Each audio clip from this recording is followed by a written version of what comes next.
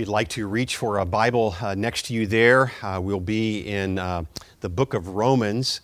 It's page 941 in the black Bibles that are there in the chairs. 941 is the page number. Romans chapter 3. You know, we're in really what is turning into quite a long series, but that's okay. I'm being benefited myself. And we're spending some time here in Romans 3. We're drawing to a close out of this chapter, and we'll move on to chapter 4 soon. But what I've been doing is going through various passages that are particularly important as we are thinking about the doctrine of sonship. What does it mean to be a part of the family of God? What does it mean to be a daughter, a son of the Most High God? Reading again a few verses here out of this chapter, Romans chapter 3. Please follow with me now, beginning here at verse 24. Paul is speaking about those who have sinned, and yet he says this at verse 24, those who have sinned, who know that they are sinners, and that they are justified, Romans 3:24, they are justified by His grace as a gift, through the redemption that is in Christ Jesus, whom God put forward as a propitiation by His blood to be received by faith. This was to show God's righteousness, because in His divine forbearance He had passed over former sins. It was to show His righteousness at the present time, so that He might be just and the justifier of the one who has faith in Jesus. This is the reading of God's holy word. Join me with me now in prayer. Let's pray together. Our Father, we ask for Your blessing upon the Word of God. This is Your Word. Bring it home to our hearts, we pray, and teach us, O Lord. Teach us in that we'd be turned to You to give You glory, and thus to know what it means to love the Lord Jesus Christ and to serve Him. Lord, come. Come by Your Holy Spirit and minister to us. In Jesus' name, amen. You know, to be adopted children of God, that is an act of God's free grace. To be adopted, that's that spiritual adoption. I've told you the story in the past that in our family, our own son and daughter-in-law, they have adopted a little girl. And so we can think of the legal adoption of a physical, biological nature in that sense for a nuclear family, a biological family. But with God's spiritual family, the Bible teaches that same truth, that there is a spiritual adoption of His free grace to be numbered in His family, and to be numbered in His family and to have various privileges and responsibilities to be in the family of God. Well, in Romans chapter 3, there is no question, there is a focus here on this part of the book of Romans that we're in. There is a focus on man's desperate need. What's that desperate need? He's a sinner. He's a sinner. Man is a sinner. He cannot save himself. How is he ever to be welcomed then into the family of God? How can he be welcomed into the family of God and thus have to pass over him the consequences of his sin, consequences of like death and condemnation and eternal separation from God in hell? Well, how will he ever be welcomed into God's family in light of his circumstances of being a sinner? That is largely the focus we have been giving in these lessons over the last probably 6, 7, 8 sermons that we've had now. But I want to begin here with a story. You know about this. You know that when we, in our own country, around the turn of the previous century, late 1800s or so, we had what we called then, of course, part of the Industrial Revolution happening before that, but certainly part of the Western expansion taking place, 1840s, 1850s, 1860s, even during the period of the Civil War. But the Western expansion, those families and households that would move from the Mid-Atlantic or the Eastern Seaboard and make their way to the West. Well, oftentimes, yes, they'd be on horseback. But many, many times, it was to walk across this country. They were making their way to walk across. Times were harsh, times were tough. But as the story goes, they always feared, making their way across the country, they always feared the plain states, the central U.S., because there would be that hip-high, roughly hip height, tall, dry grass. And those prairies were to be feared. Why were they to be feared? Because that grass was so dry, right? And it was the fear of a plains fire, a prairie fire. It would be a raging fire. And as the stories are told to us and the stories that are handed down, these that would make their way, make their journey across the states, they would see in the distance those black, those dark, billowing clouds, right? And then there would be the wind that would whip up. And they would know that you get that combination of seeing that billowing dark cloud in the distance and that wind whipping up, that there was a raging fire likely heading toward them. There's no place to hide, no place to run. Think of the prairie plains now. No tree to climb. It's the prairie. So we're told that, in the wisdom of things, they would start a fire themselves, right? Maybe you know that story. They would start a fire themselves and burn an area near to them, but burn this area and make sure it would be burned before the raging fire would come to them. And so having a burned area, they would then step into that area. Because where fire has passed, right? Where what's been burned, there's no fuel. There's no fuel to burn. And so indeed, the only way they would escape such raging fire, such judgment coming their way, would be to burn this area, and there where it's already burned, it would be a safe place to stand, a safe place to hover and to be together. And that fire coming their way would pass over them, pass beside them, but indeed they would escape with safety. And that is what Paul is talking about here in these verses. We need a place that's already been burned. We need a place that we can stand there where that fire has already raged, this fire of judgment, this fire, indeed, where God has righteously poured out the rage of what we deserve. But that rage, that righteous anger, if I may say it that way, the wrath of God that we're going to reference here in a moment, it's already been poured out. And that's the gospel. The gospel that Jesus is the one who is the burned over area. And the sinners who come and find refuge there with Jesus because He has suffered, indeed, they will be spiritually safe. That's our lesson here tonight. This place of safety with what Jesus Christ has done. Two lessons to talk about this evening, two lessons to bring to our attention. We see that the Father, God the Father and the Son, they're working together to accomplish this safe place of a refuge. They're working together to accomplish this safe place. And then in just a moment, we'll look at three important words. They're kind of, as I might say, they're kind of 50-cent words. They're words that have some price to them. Maybe they're $5 words. We're going to look at three important words in this passage. But it's all with a view that we learn something more about this place of safety, this place where we can be spiritually kept and secure. First, the Father and the Son working together to provide this place of safety. Look at verse 21. Once again, just go back up a couple of verses at verse 21. But now the righteousness of God has been manifested. That God's righteousness has been manifested. Look at verse 22. There's this righteousness of God through faith in Jesus Christ for all who believe. I'm only underscoring the fact that God is the one spoken here, providing, manifesting, showing, demonstrating God. And it's speaking of the Father. But at verse 25, we have the reference that God put forward Jesus.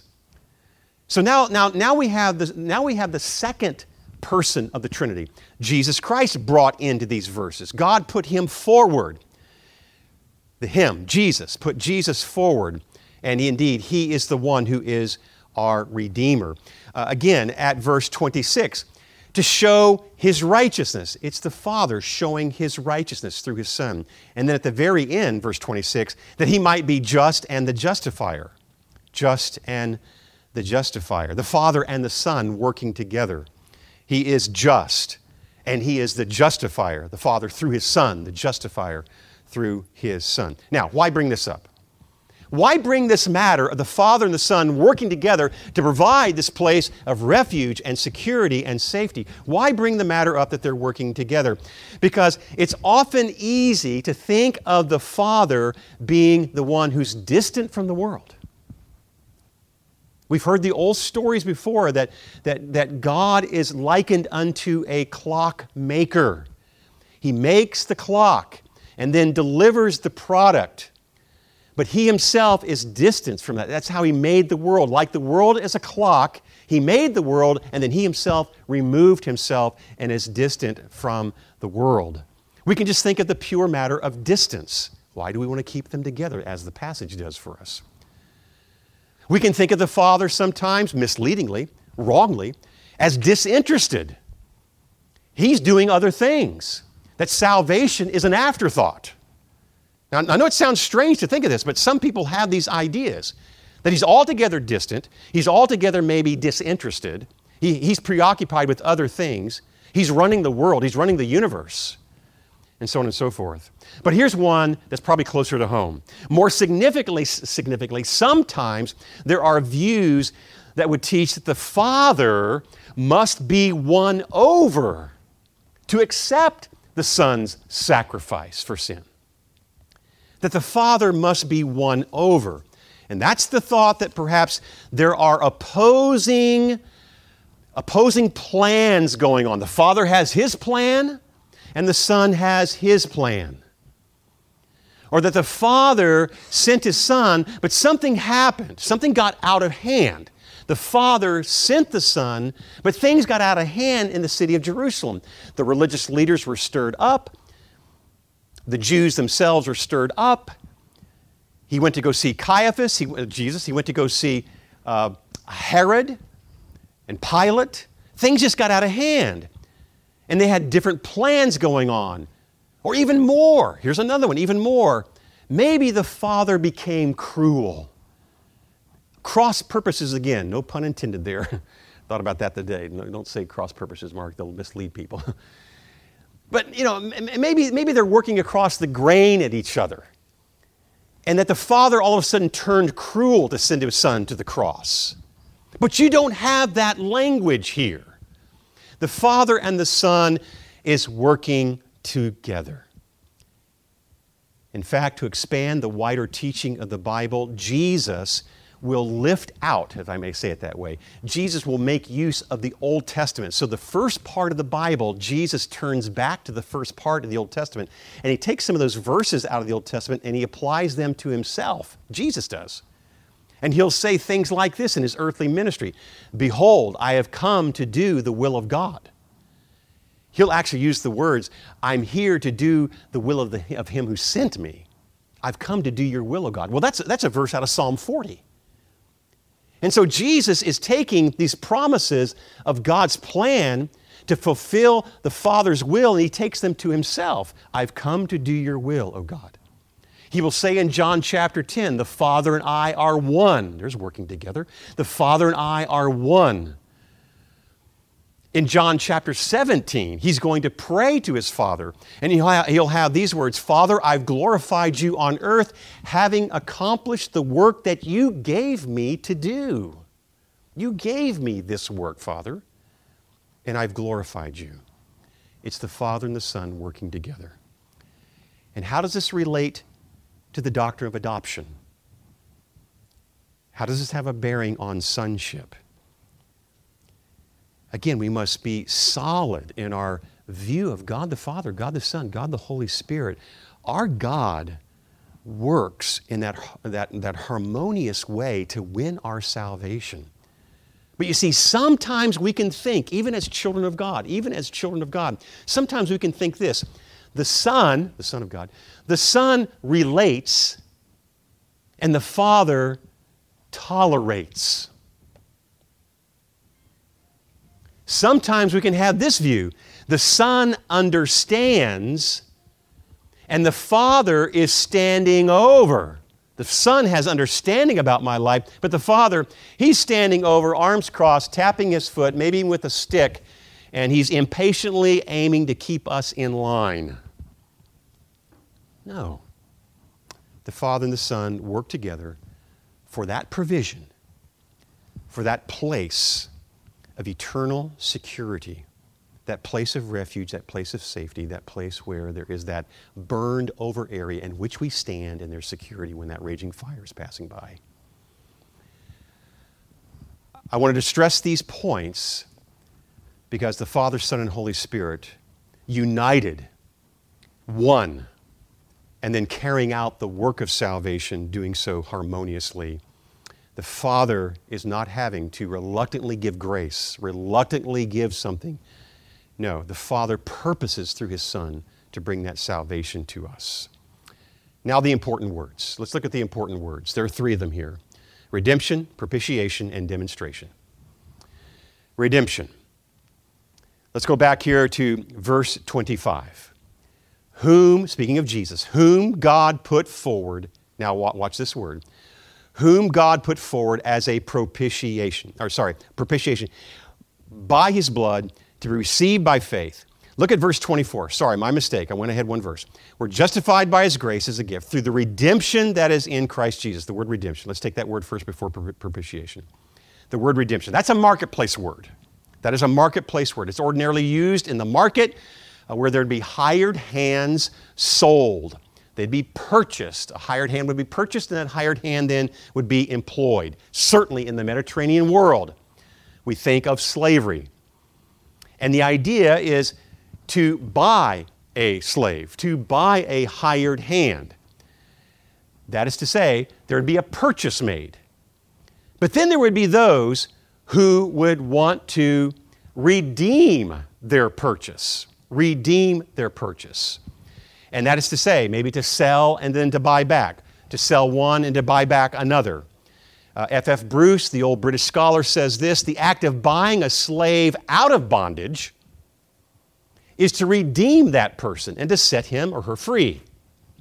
And in multiple places in the Old Testament, like in Isaiah, Jeremiah, and the Psalms, it's frequently used about Israel herself as a nation to be set free from her captivity, to be redeemed, to be set free, purchased and set free, to be liberated, whether it be from Egypt or Babylon or Assyria.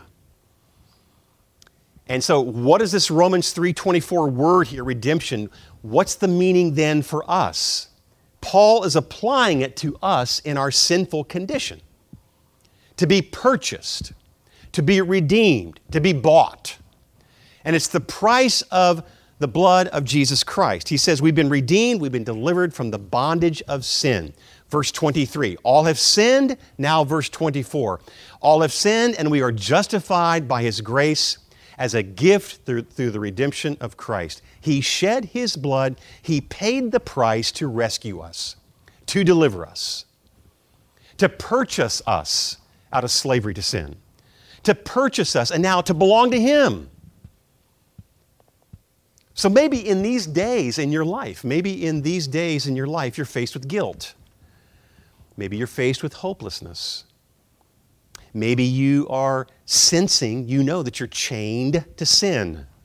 Maybe you have fear before your eyes, fear of just condemnation. Maybe there's insecurity, living in hopelessness, hoping somehow in that insecurity that you're going to make it to heaven when you die. We are unable to liberate ourselves. We are in bondage to sin. We've covered those lessons. But Christ is the one who makes the just payment for sin, which the Father gladly accepts. His death is my death. His payment is my payment. His just suffering at the cross is my suffering. Just in the sense that He had to make payment for sin to fulfill righteousness. This is what Jesus has done. Redemption. He makes the purchase. He pays the price with His own body at Calvary's cross when He was crucified. Now remember, Jesus didn't say, Jesus didn't say there on the cross, I did my part, now you finish it. Right? He didn't say, I am finished, meaning that he's tired and he gave up. But what did he say? He said, it is finished. That means God accepts his payment for sin. Implication, are you trusting Christ? Are you trusting Christ for his payment? Why his payment? Because he's the spotless lamb. He's undefiled. He's the sinless one. He's the one who gave himself at Calvary's cross. He's the only place of safety of that salvation where that fire of judgment has been poured out on him. Are you standing in that place where there's grace? Grace in that sense that you're in Christ, you're trusting in him. Next word, propitiation. He's redeemed us, but now propitiate. Propitiation means to satisfy. It means to appease. It means to placate. So what does this imply? It implies that God has anger against sin. He is angry against sin. It also implies God is angry against the sinner. And that's why we have the lesson about God and sinners must be reconciled. Sinners must be brought into a place to be reconciled with God. Listen to Romans chapter 5, just a couple of more chapters over, Romans chapter 5. God shows his love for us in that while we were still sinners, Christ died for us. Romans 5:8. 5:9. Look at 5:9. We have been justified by his blood and much more. We shall be saved by him from what? From the wrath of God. Verse 10, Romans 5:10. For if while we were enemies, we were reconciled to God by the death of his Son. He is the propitiation. He is the one to satisfy justice. He is the one to appease God, to turn the anger away. Now, indeed, that is not a popular subject these days, is it? To think of God being angry at sinners. Psalm 7, he's angry with the sinner all day long. It's not popular to be thinking about God's righteous anger. It's not uncontrolled. It's not unpredictable. That's to say, sin reaches its height, sin reaches its degradation, sin reaches its magnitude, and God must justly act. And so to justly act is to pour out his wrath upon sin. That's all in Romans chapter 1 as well. Though it's not popular, it is needful to rightly understand the gospel. And it's so interesting then that we get a word picture, a vivid depiction, a vivid word picture for this word propitiate. It's only translated this way one time, but it gives us a vividness about it. Over in Hebrews chapter 9, verse 5, it's translated, the same word we're talking about here in Romans 3, back in Hebrews 9, it's translated mercy seat. That's a vivid picture for us. What does that mean? In Hebrews chapter 9, the writer there is discussing the golden box, the Ark of the Covenant, right? That golden box with its golden lid, the lid top, where two cherubim would be faced one to another, looking together, but that top part is called the mercy seat. It's called the propitiation. It's called the place of mercy. And on the Day of Atonement, the high priest would go into that Holy of Holy Place and he would sprinkle the blood of the sacrificial lamb. He'd sprinkle some of that blood there on the top of the golden box or the ark. And it would be a place where mercy is demonstrated. Where mercy is demonstrated, and because of shed blood being sprinkled there, the wrath of God is satisfied. It's turned away. A vivid picture for us. That's all in the book of Leviticus. Now, the point of Paul in Romans 3, not only is Jesus our redemption, the one to make the purchase and to liberate us and to bring us to himself, to redeem us to himself. We've been bought with a price. But he's also the one to propitiate, that by his shed blood, God's anger, God's righteous and just anger against sin is turned away. And here is where Paul is driving home. We don't have the word here in front of us, but I'm going to use it anyway. Paul is driving home the doctrine of substitution.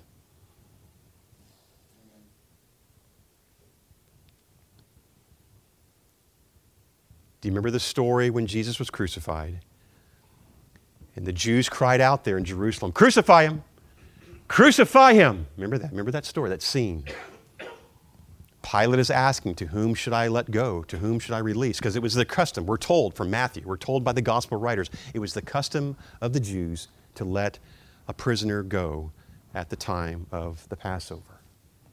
Release to us Barabbas. Barabbas, release Barabbas. Crucify him. Remember that scene? Remember that scene?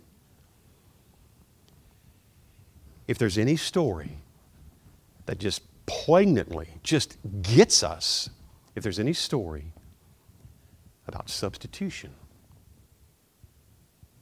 release to us Barabbas. Crucify him. Now, we don't know if Barabbas ever came to saving faith. But it's illustrative. It depicts for us the matter of substitution. Jesus took the place of that criminal. And you know what the Holy Spirit is doing, right? The Holy Spirit, by those scenes in Matthew and in Luke, in John and Mark, those scenes are being depicted for us because we're the criminals. We're the ones to be condemned. We're the ones to endure, in those days, the Mediterranean era, the Roman crucifixion. The most heinous of those crimes, you'd be crucified. We're the ones to be crucified. Barabbas, the human, the mere human, the creature of God, who is the criminal, the one who is broken in his sin, ruined in his sin. Even as those two thieves, remember the two thieves crucified on both sides of Jesus, saying, "This man is innocent," speaking of Jesus. "This man is innocent. We're deserving of this." But Barabbas is released. Here is the substitute in that story. Here is Jesus as the substitute. So friends, tonight, is he your substitute? Is the mercy of God upon the top of the golden box of the Ark of the Covenant where those cherubim are placed? Is the spilling of blood mercy for you tonight? Do you know that? Because this is the propitiation. He died, Jesus died in our place, and he died for our sins. The death he died was our death. And he did this in order to turn away God's anger that we might never die. How do we receive this gift? Paul tells us, by faith. Is Christ yours tonight? Do you know beyond a shadow that you're standing in this place where the wrath has been poured out? That's the vivid imagery for us tonight. We think about this prairie fire, right? There must be a place that's already been burned if you want to be spared. If you want life, you must enter the place where there's been death.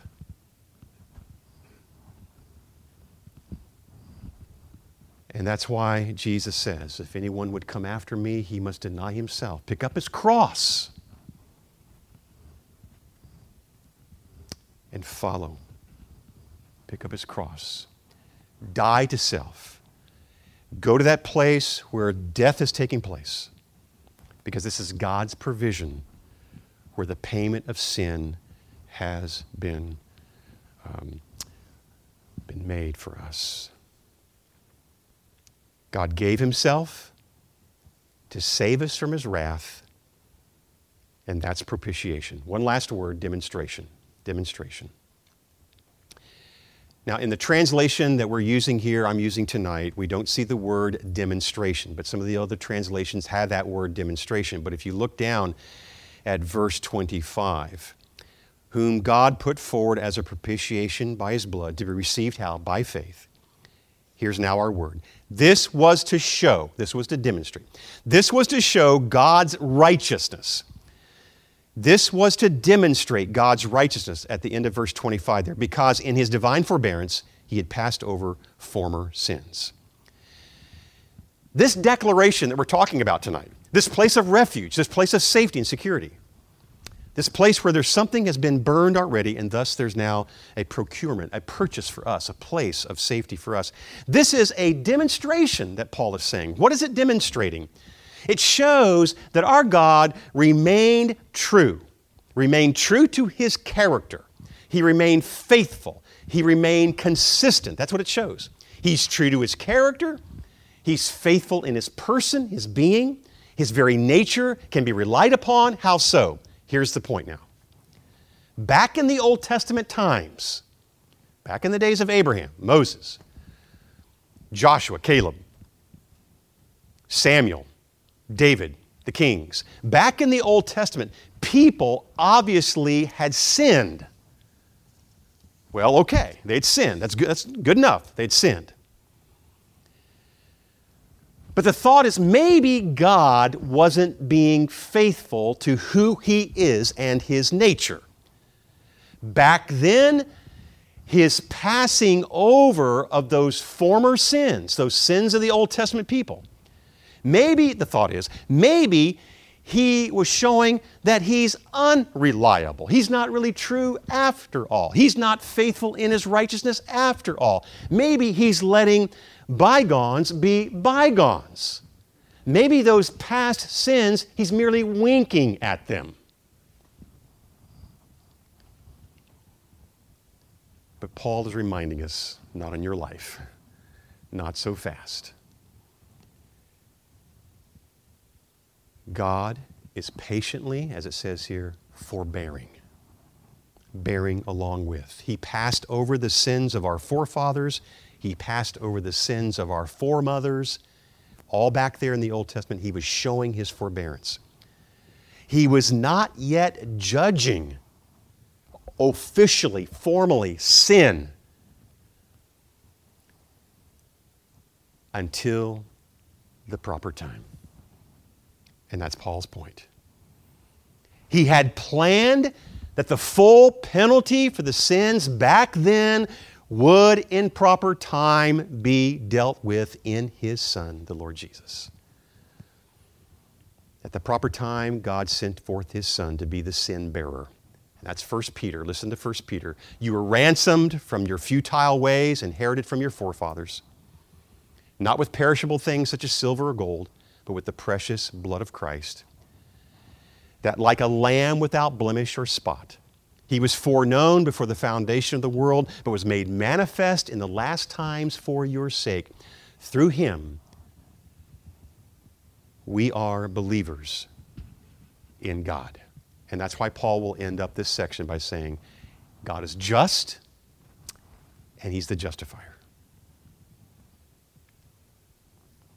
The Lord Jesus, by his substitutionary death, is the sinless, pure, holy sacrifice. And he is the righteous ground upon which our God pardons our sins. He's the death payment. He reconciles us to God. He vindicates us. And here, where judgment for sin is paid for, looking back on previous Old Testament, different people back there, those generations, that same judgment, good for them, is good for us. God is pleased with the payment of his Son for our sin, whether it be in the past or now here in the present. I stop here. How are you handling the raging fire?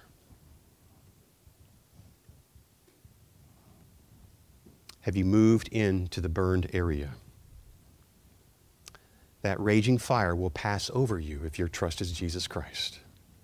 There's safety where the fire has already burned. Doesn't that increase your confidence to walk day by day with your Father and your King, your Lord, loving him, serving him, walking with him in his commandments, cherishing and savoring who he is? Think even here in this last point real quick.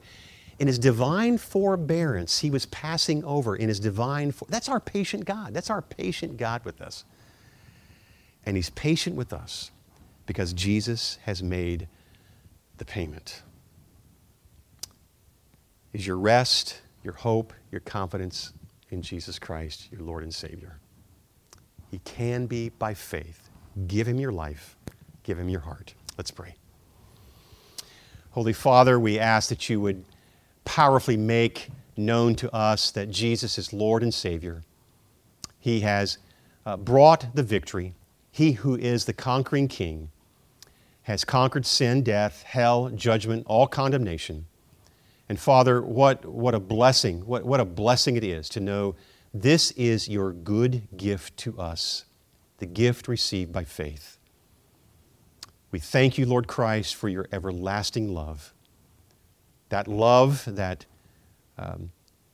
called you forth in obedience unto your Father, that love that where you went to Calvary's cross, that love being buried in the tomb, that love of being raised on the third day, that love where you have satisfied the Father's righteous anger and turned away wrath, that love that is ours, O Lord. We praise your holy name, and we give you thanks. In Jesus Christ we pray. Amen.